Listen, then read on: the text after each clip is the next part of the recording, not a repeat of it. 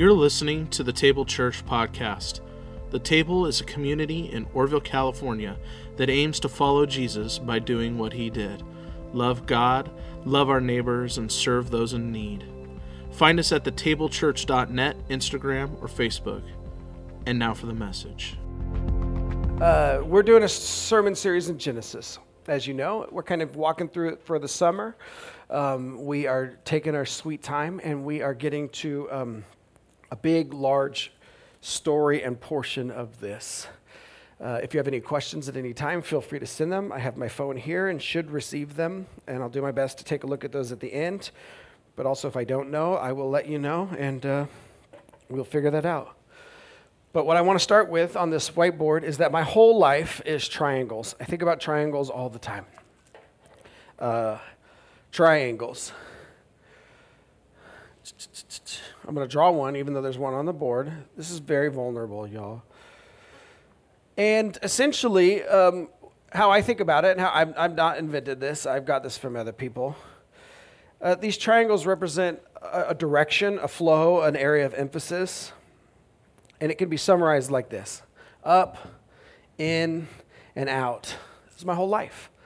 Up, in, and out. I went to seminary, and our seminary was based around three things. One was academy, this is knowledge; abbey, spiritual formation; out, apostolate, being sent as ministers of the word to the world. This is how I preach: head, heart, and hands, My whole life. We built our church around this, so our church is called The Table for three reasons, because we have a triple S emphasis. And so the first one is worship, which is, we call it Sunday worship. It is symbolized by this table. The second emphasis for us is small groups. It's emphasized by your kitchen or coffee tables. And the third emphasis is service. Sunday, small group, service. And this one's emphasized by this beautiful plateau we have here called Table Mountain. It represents the community that we want to serve.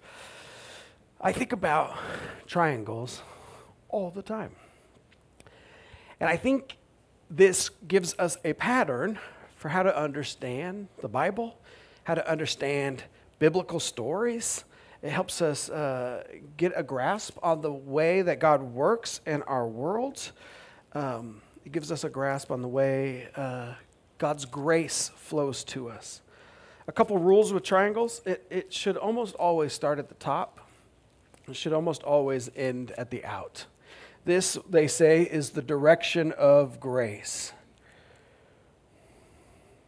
It starts with God. It gets to us, whether that's you as an individual or us as a church community, and it should go out into the world. Sometimes people start here, and that gets them all kinds of mixed up, right? Because they go, well, maybe if I work hard enough, God will be proud of me and bless me, or something like that. Or sometimes it goes this way: if I can figure out what I'm supposed to do, then I'll figure out who I am, and God will be proud of me and bless me. The other thing I want to add to this is I think about this all the time, and I preach about it regularly. The first one is identity, and the second one is mission.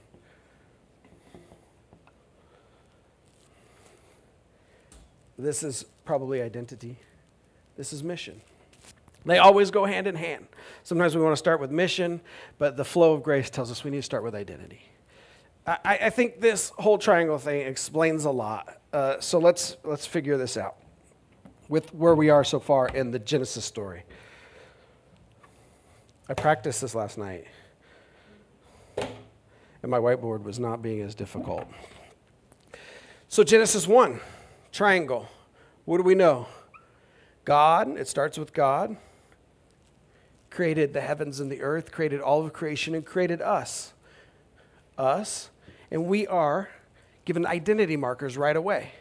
We are made in the image. I'm not going to type all this out or write all this out. Type. We're made in the image and likeness of God. That's our identity. And then our mission is to what? Fruitful, multiply, fill the earth. When we get this mixed up and we go backwards, it gets out of whack because it doesn't follow the flow of grace. Also, their mission was, don't eat of the tree of the knowledge of good and evil, right? And what did they do? They did it. Genesis 2, triangle. Again, oh, that's not a triangle. Now I'm getting nervous. You guys got me stressed out. Genesis 2 starts with God again. And then God forms humanity and breathes into us that we become these royally divine co-rulers with God. And their mission is to not eat. Don't eat. What do? They eat. It almost always gets mixed up here because this is God's portion. This is God's portion in us. So this is God's work in the world. This is God's work in us. And this is our work on the world. And it always gets messed up with us. Genesis 3. Cain and Abel come to worship. Ooh, they have an up moment. They come to worship. Yeah? And God accepts Abel's worship. There's this identity. There's an acceptance. There's a belonging. But does not accept Cain's, but comes and has a conversation with Cain. It says, hey, sin is trying to get a hold of you. Don't let it. It's like a wild animal out your front door, and it's ready to leap. And what's their job here is to be in brothers with one another. And Cain, because his worship isn't accepted, he thinks to make this right between God and himself, he needs to get rid of his brother, right? If his brother is missing, maybe this will be good. But it gets messed up here again. And what God tells us in Genesis chapter 3 is that you cannot have a relationship with God without loving your brother or sister or neighbor. God refuses to have a world where you can get rid of your other and only keep God. We get the Lamechs, and the Lamechs have their own stories, but ultimately we get to Noah. And it begins this way. God is heartbroken, but God has a plan to save the world. He's going to flood it.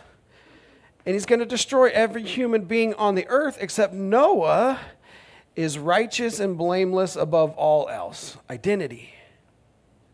Yeah? And so Noah's job then is to bring rest or relief from the curse. That's what his name means. And Noah gets off the boat and he has a worshiping moment where he builds an altar and he worships God. He's got an up thing going on. And he builds a vineyard. He leans into his identity as the new Adam. That's what he's supposed to be, is the new Adam. And then he's supposed to bring rest and relief, and he's supposed to fill the earth and be fruitful and multiply. And he curses his children and dooms all of humanity with it. It always gets messed up here. Then we got to Tower of Babel. Right? Am I skipping anything? Tower of Babel. They want to build a tower so they can make a name for themselves, and so God will not scatter them over the face of the earth. It does not start with God. God is not rarely mentioned in the story. It starts down here with their identity. They want to make an identity for themselves. They want to make an identity. They want to make a name for themselves. So they build a tower so they don't have to fill the earth and multiply it, as God said. And God comes down and is not happy and scatters them among the face of the earth anyways and gives them a different language. This thing can get all messed up because it doesn't begin with God. It begins with themselves. It begins with them trying to create their own identity. And this, where God tells them to fill the earth, be fruitful and multiply and fill the earth, they said, we're building this tower so we don't have to fill the earth and multiply because we want God to come down here and bless us and make our name great, and we don't want to move. We want to stay right here, right now. This whole thing gets messed up. And this is Genesis 1 through 11. And it's a spiral. Every story leads us further and further down till we get to the bottom of human depravity, of just leaving God out of the picture or trying to manipulate God for their own good. trying to totally usurp the original mission, trying to create an identity for themselves and not trusting God to do that with the flow of the grace that is the triangle, not starting with God, but starting with themselves. This is Genesis 1 through 11. Remember, with Noah, the world was so wicked and depraved, God was heartbroken, but then God promised to never to destroy it again, and so God has to come up with a new plan, a new direction, a new way, a salvation opportunity for this creation, because he said he wasn't going to wipe it out again. And he comes up with our friend Abraham. That's where we are today, the calling of Abraham and Sarah. This is how he's going to save the world. Everything's wicked and depraved, and humans are totally trying to manipulate God for their own good and their own meaning. And God has to come up with a new salvation plan because he promised he wasn't going to wipe it out anymore. And so he comes up with this guy, Abraham. Genesis 12, the beginning of the salvation story. Here it is, just 4 verses, but I want to give you a background. You can't read that. That's fine. I totally get it, but I want to give you the context. The first 2 paragraphs are the Tower of Babel. And then it says, these are Shem's descendants. Do you remember Shem? Shem was Noah's son. Remember, he had Shem, Ham, and Japheth. These are Shem's descendants. Not that you need to know, and not that it's important to the story, but Shem is where we get the word Semitic, or Semite. Like when someone's anti-Semitic, they hate Jewish people. The original belief was that Shem's descendants are the ones who populated the Middle East. These are Shem's descendants, and it goes down, it goes down, it goes down, and it gets to a man named Terah, and Terah is the father of Abraham, called Abram until he gets a new name. Yeah, so that's where we are. And this is the calling. It says this. Now the Lord said to Abram, go from your country and your kindred and your father's house to the land that I will show you. And I will make you a great nation, and I will bless you, and I will make your name great, so that you will be a blessing. I will bless those who bless you, and the one who curses you I will curse, and in you all the families of the earth shall be blessed. So Abram went as the Lord had told him, and Lot went with him. If you're paying attention to the triangle, you see it already. Oh, I'm back. Identity, mission, it's back at the top. These are my points. These are my 3 points. Head, heart, hands. It's there. Starts with God. God said something about Abraham. God asks Abraham to do something. Head, heart, hands. If you know how I preach, this is how I preach. We're going to do it. Let me move this a little bit. But I do want you to stare at a triangle the entire time. What does God want us to know from this story, from Abraham's own story? What the Bible wants us to know is that God is so faithful.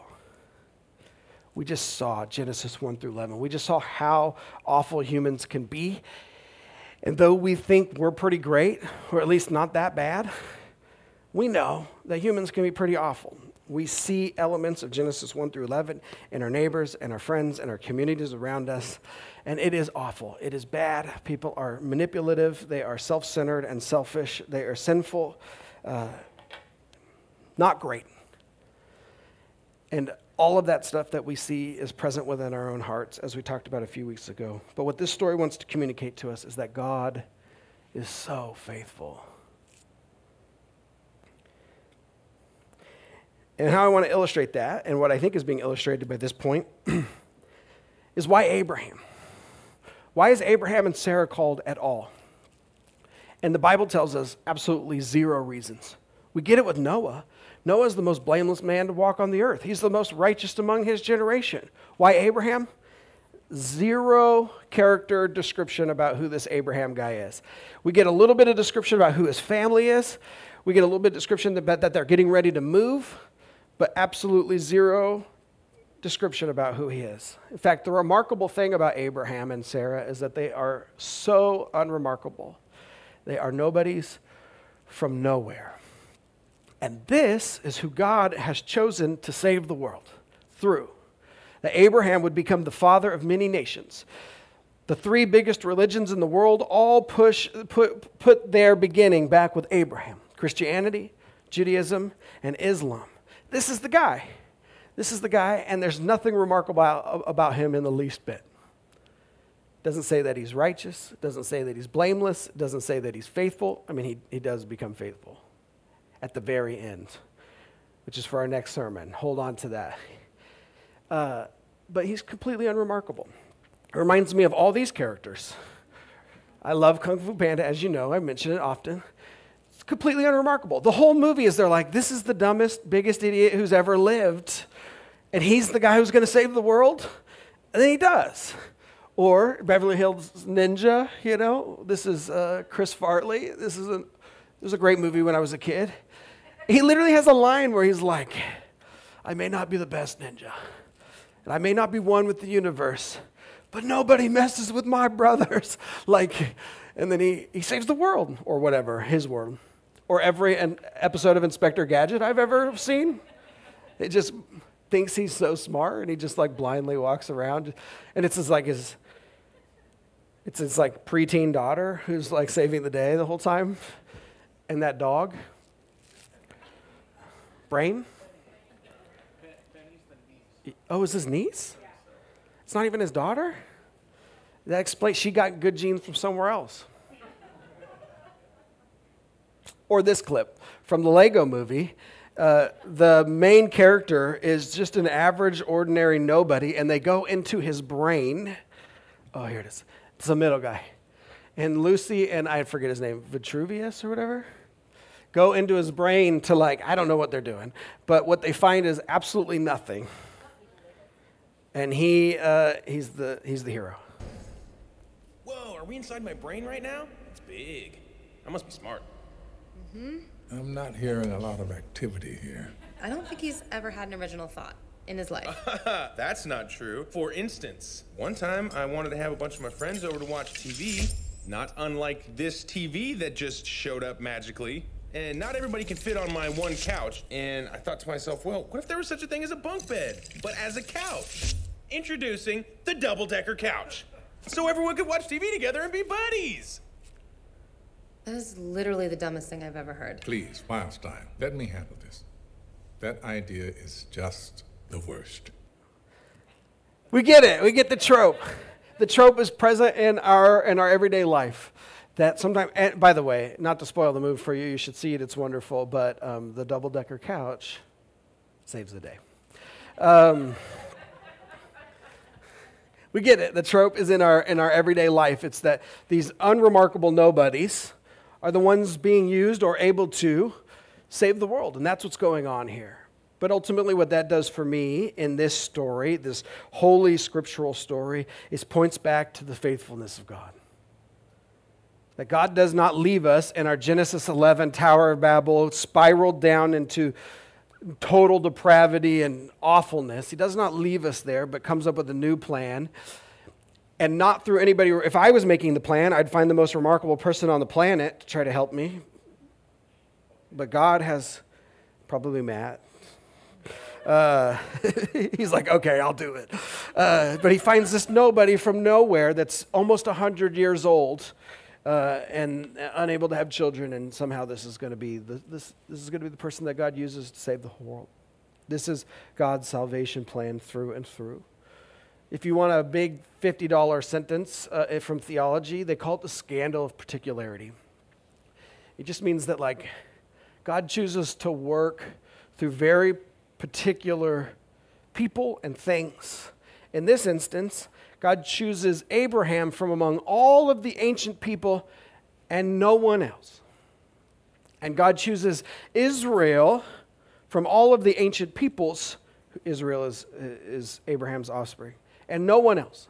And God chooses Jesus and no one else. This is a scandal of particularity.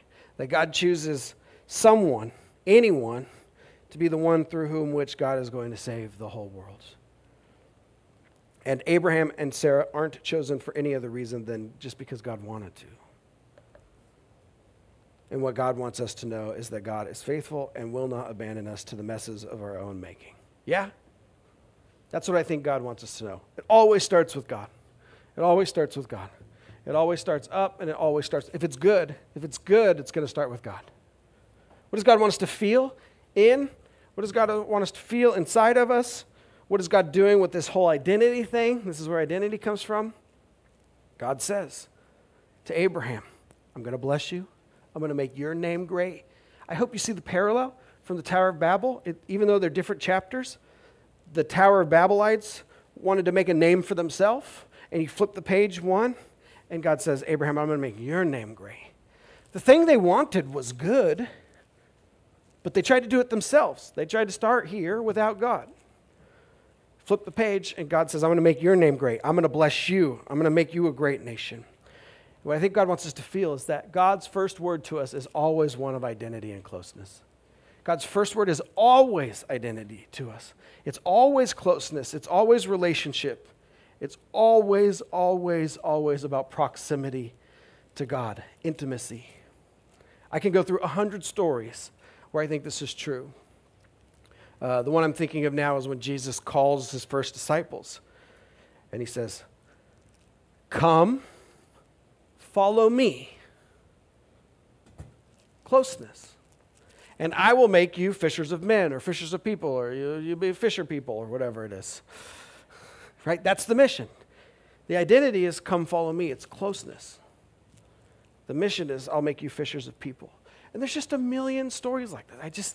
God's first word to us is always, always. The other one that comes to mind is, I am the vine, you are the branches, identity. Abide in me, and you will produce much fruit. Up and out. It's just there over and over again, and it's in our own story. So God's first word to us is always identity. It's always closeness. That's up, will make you a great nation, and I will bless you, and I will make your name great so that you will be a blessing, and I will bless those who bless you. And the one who curses you, will curse, and in you all the families of the earth shall be blessed. And Abram went, just as the Lord told him, and Lot went with him. God speaks a word of identity first. There is mission there, and we're going to get to that.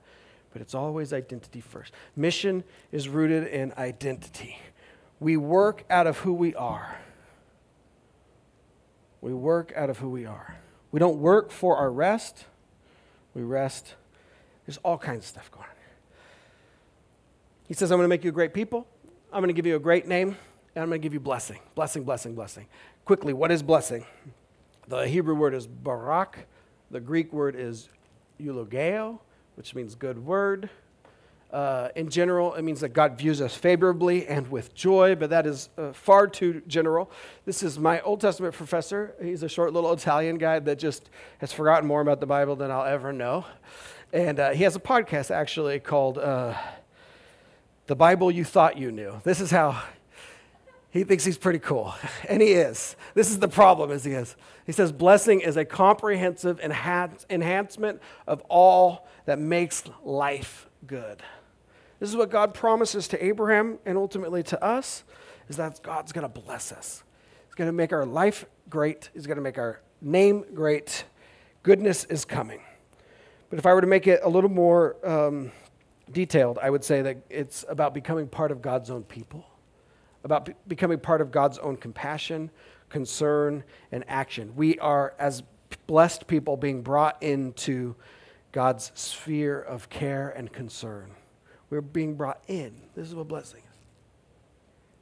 It's an identity about who we are, but because we are being brought into closeness with God. But ultimately, God speaks of identity first, because I think it is the most important part of what's going on. And when we get a settled identity, everything else is going to be so good. It reminds me of this story that I read a couple years ago. This is called a Madonna. They call it the Haddo Madonna because it came from this house in Scotland. Essentially, they thought this was a knockoff of a Raphael, and the people who owned this house 100 years ago bought it for $26 or something like that. And then a guy went through and appraised all the art in the house, and he goes, that's a real Raphael, and not the Ninja Turtles one, rude but crude or cool or whatever, but definitely the one from the 1500s. Who knows about art better than I do? So what they bought for $26 is now worth $26 million, which is why it stuck with me. I was like, 26 to 26 million, that is just too good. That's like perfect. And what's the difference? It's the same painting. But now we know who painted it. We know the identity of the person who painted it. The only thing that's different is the identity is settled. And its worth went from a few bucks to millions and millions of dollars. God wants you to have a settled identity, knowing whose you are and who you are. And this is going to change everything. And I think you want a settled identity too. I know it's something that I've been working with for a very long time, of like trying to be confident in my relationship with God, in my relation, and who I am myself. But it's something that God desperately wants to speak over you, and something that God wants you to believe. And so far in our story, what has God said about us? That you are royally divine creation, created in the image and likeness of God, formed by the hands of God, brought to life by the breath of God, who is also now, we are also now part of fallen creation in desperate need of salvation, which God is bringing about through the blessing of Abraham and Sarah. You're pretty amazing. And once you know whose you are and who you are, everything else will flow from that. What does God want us to do with our hands? What's the mission to our identity? God speaks identity first, that first word of relationship, and then out into mission. And then this one, in this story, the mission is that we are blessed to be a blessing. I don't know if you heard that first, but it literally comes from this passage, so I have to say it by law, by ecclesial law. You have to say it. The Pope said so.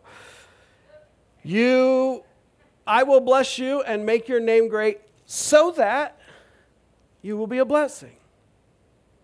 And in all that blessing and cursing, in you all the families of the earth shall be blessed. This is the mission. That God is going to give us this identity of chosenness and closeness and blessing and greatness, not just so that we can be chosen and blessed and great, but so that it can be spilled out onto the rest of the world. Because the original mission was to be fruitful and multiply and take that image and likeness that God created us in and spread it over the face of creation so that all of creation would know that God is the God of the universe. And we failed in that mission. And so God is starting with Abraham again. He's going to make him great. He's going to make him a blessing so that all the families of the earth will be blessed. And any blessing we get is only to be shared. We are blessed to be a blessing. Israel knows this. They sing about it in their own hymnals called the Psalms. They said, Lord, grant us grace and bless us. Let God make his face shine on us, Selah, so that your way becomes known on earth, so that your salvation becomes known among all the nations. Israel knew this. They said, we know the God of the universe. He has chosen us, and we are chosen so that we can bless others.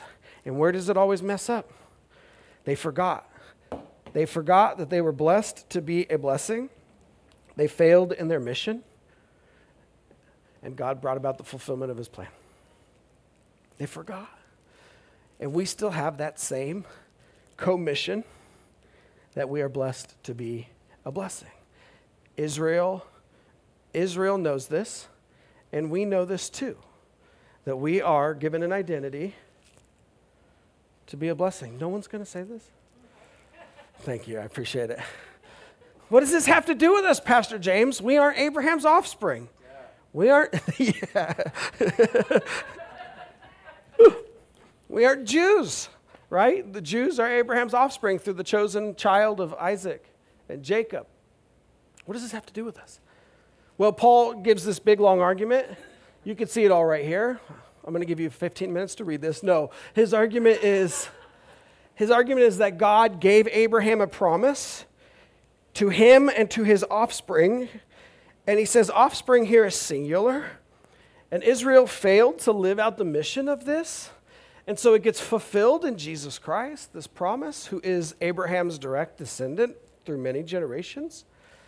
And then those of us who are in Christ by faith are now the inheritance of the blessing and the mission, of the identity and the mission. This is Galatians 3 if you want to read it. Jesus fulfills it, and those of us who are in Christ receive the same identity, and we receive the same mission.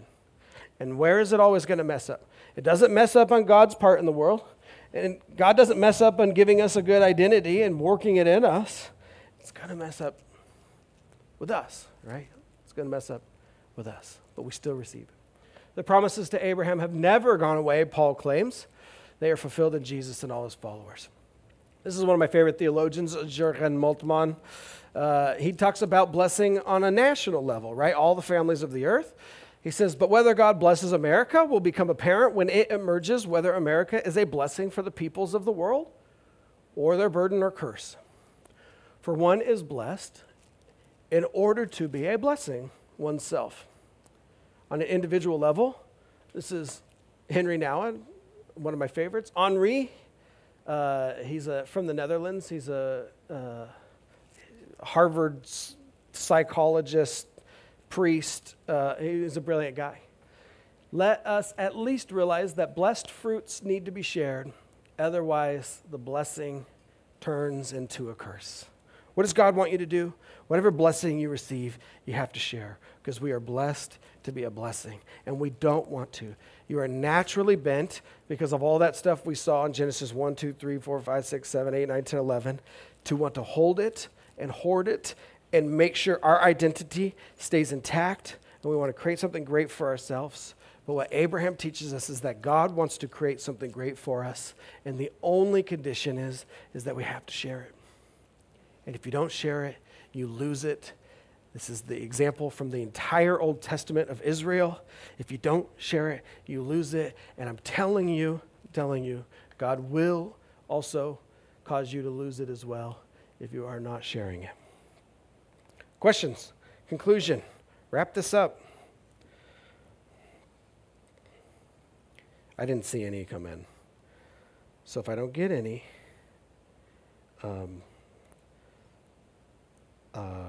I'm going to start preaching some more.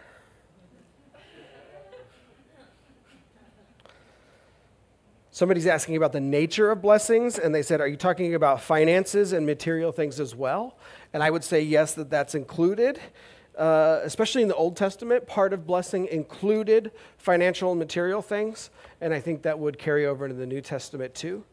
Abraham is a good example for us. He's the first person to tithe. He gives 10% of his all his stuff, everything, not just money, but goats and animals. And he was very wealthy at the time. And this random king of Salem comes in, and it's God. It's God, everybody. And Abraham gives him 10% of everything, and also cooks a meal for him, and then that guy wants to destroy Sodom and Gomorrah. It's a great story. You should read it. It comes up pretty quickly. So I would say that that's included, certainly. That we read the psalm today that the earth is the Lord's and everything in it. And so whatever we've received, even financially material, would be something that God would want us to share. And as I always talk about when I talk about finances, that does not necessarily mean give to the church. In fact, primarily in the Old Testament and the New Testament, that meant share with the people around you, especially those who need it. So that is not a pitch to give more money to this organization as much as it is a pitch to just live a life of generosity. Thank you for the question. Wrapping this up. Now the Lord said to Abraham, go from your country and your kindred and your father's house to the land that I will show you. So Abram went, just as the Lord told him, but Lot went with him. Who's Lot? Lot is his nephew from his brother Haran. What's he supposed to do? Leave his father's house, and he takes Lot with him. God says, go to the land that I will show you. Here's your mission. You have to leave everything, including your father's house. And where does Abraham mess it up? Right off the bat, this salvation story gets messed up. Because Abraham takes Lot with him. He's not supposed to take anyone from his father's house. He's supposed to go from his father. He takes Lot with him. And let me tell you, Lot shows up in 3 big stories, and every time Lot messes up everything. Every single time. So right off the bat, God's salvation plan has this human element, and the human element gets in, it creeps in, and messes it up right where it always gets messed up. And I just say that because that's where you're going to get messed up too. So keep that in mind, that God has good things for you. It goes in this direction, but you're going to get hung up right there. The mission part is where it gets messed up by ignoring or disobeying or getting it out of order. And I just hope that you and Jesus can figure that out. My last bit here is Jesus has brought about salvation and has an incredible identity for you too. And he has a wonderful purpose, adventure, and mission for you as well. And I pray that we can lean into that in our neighborhoods, in our families, in our workspace. Let's summarize. God is faithful and rescues and redeems us. God's first word to us is always about relationship and identity. And God's second word to us is mission, that we are blessed to be a blessing. Because God wants to be known as our Father, but our Father is the King. There's a closeness and there's a mission. Let's pray. Thank you, Jesus. Thank you, Jesus, for the story. That we get to see the beginning plans of your salvation efforts for humanity, that you have not abandoned us, that you have not left us, but we also get to apply this directly to our own lives because we are heirs of this promise. We are heirs of the promise that you have for us, that you will bless us and that you will make our name great.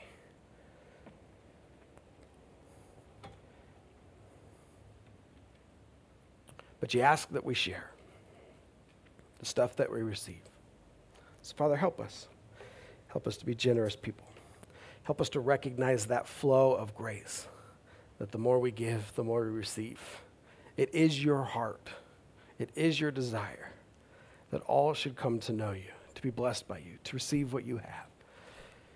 And that you bring us into the mix of that at all is overwhelming and honoring. Help us. We need your Holy Spirit. We need your help. We have all those proclivities to be focused inwardly, to be focused on the self, to be focused on ours and the people that are close to us. Give us eyes to see the blessing that you're giving us, and give us eyes to see the people that you want us to share it with. And we will be faithful to give you the glory and the praise. Table Church, will you pray the Lord's Prayer with me, saying, Our Father, who is in heaven, hallowed be your name. Your kingdom come, your will be done, on earth as it is in heaven. Give us this day our daily